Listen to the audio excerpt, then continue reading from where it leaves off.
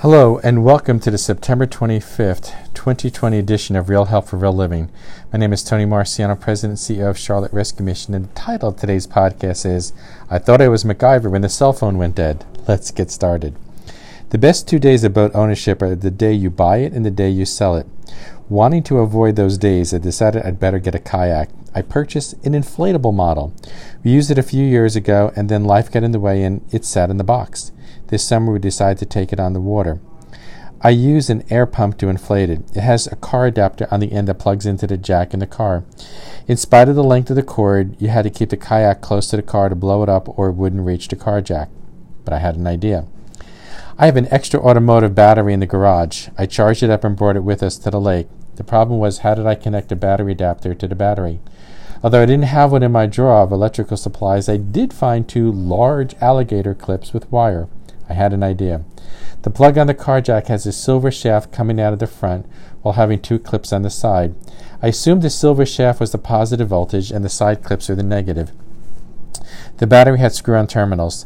I hooked up the black wire to the negative post, but the positive post had corroded itself such that it was frozen in place. What would I do? The positive post was protected by a red plastic cap.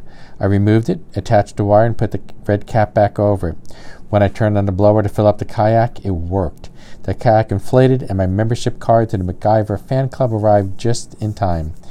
After we were done kayaking, my wife and I enjoyed sitting on the shore and watching the boats. While we were doing this, my wife was playing on her phone.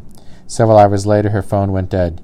She mentioned driving home so she could charge it in the car, but I wanted to spend time with her. I told her I had a solution. I brought the automotive battery to the waterfront where we were sitting. I brought the 2 alligator electrical clips along with the car charger. Now you know where this is going. I hooked a red clip to the center post of the car charger. The black clip was attached to the side posts.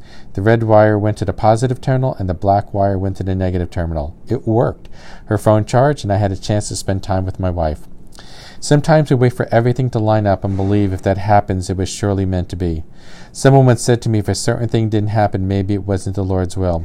I responded with, maybe it was bad leadership. He went silent. There's a Clint Eastwood movie where he serves as an aging Marine drill instructor preparing his troops to fight in the Korean War. He's constantly reminding his men that in the real world, not the classroom, but in the real world, they need to learn to adjust and adapt. What is it that you're facing? What challenges are lying in front of you? Will you walk away and say it is too hard? Will you look at what you have in your hands and determine a way to utilize that to move things forward? The choice is yours. I'll be back in 2 weeks. Until then, live well, my friend.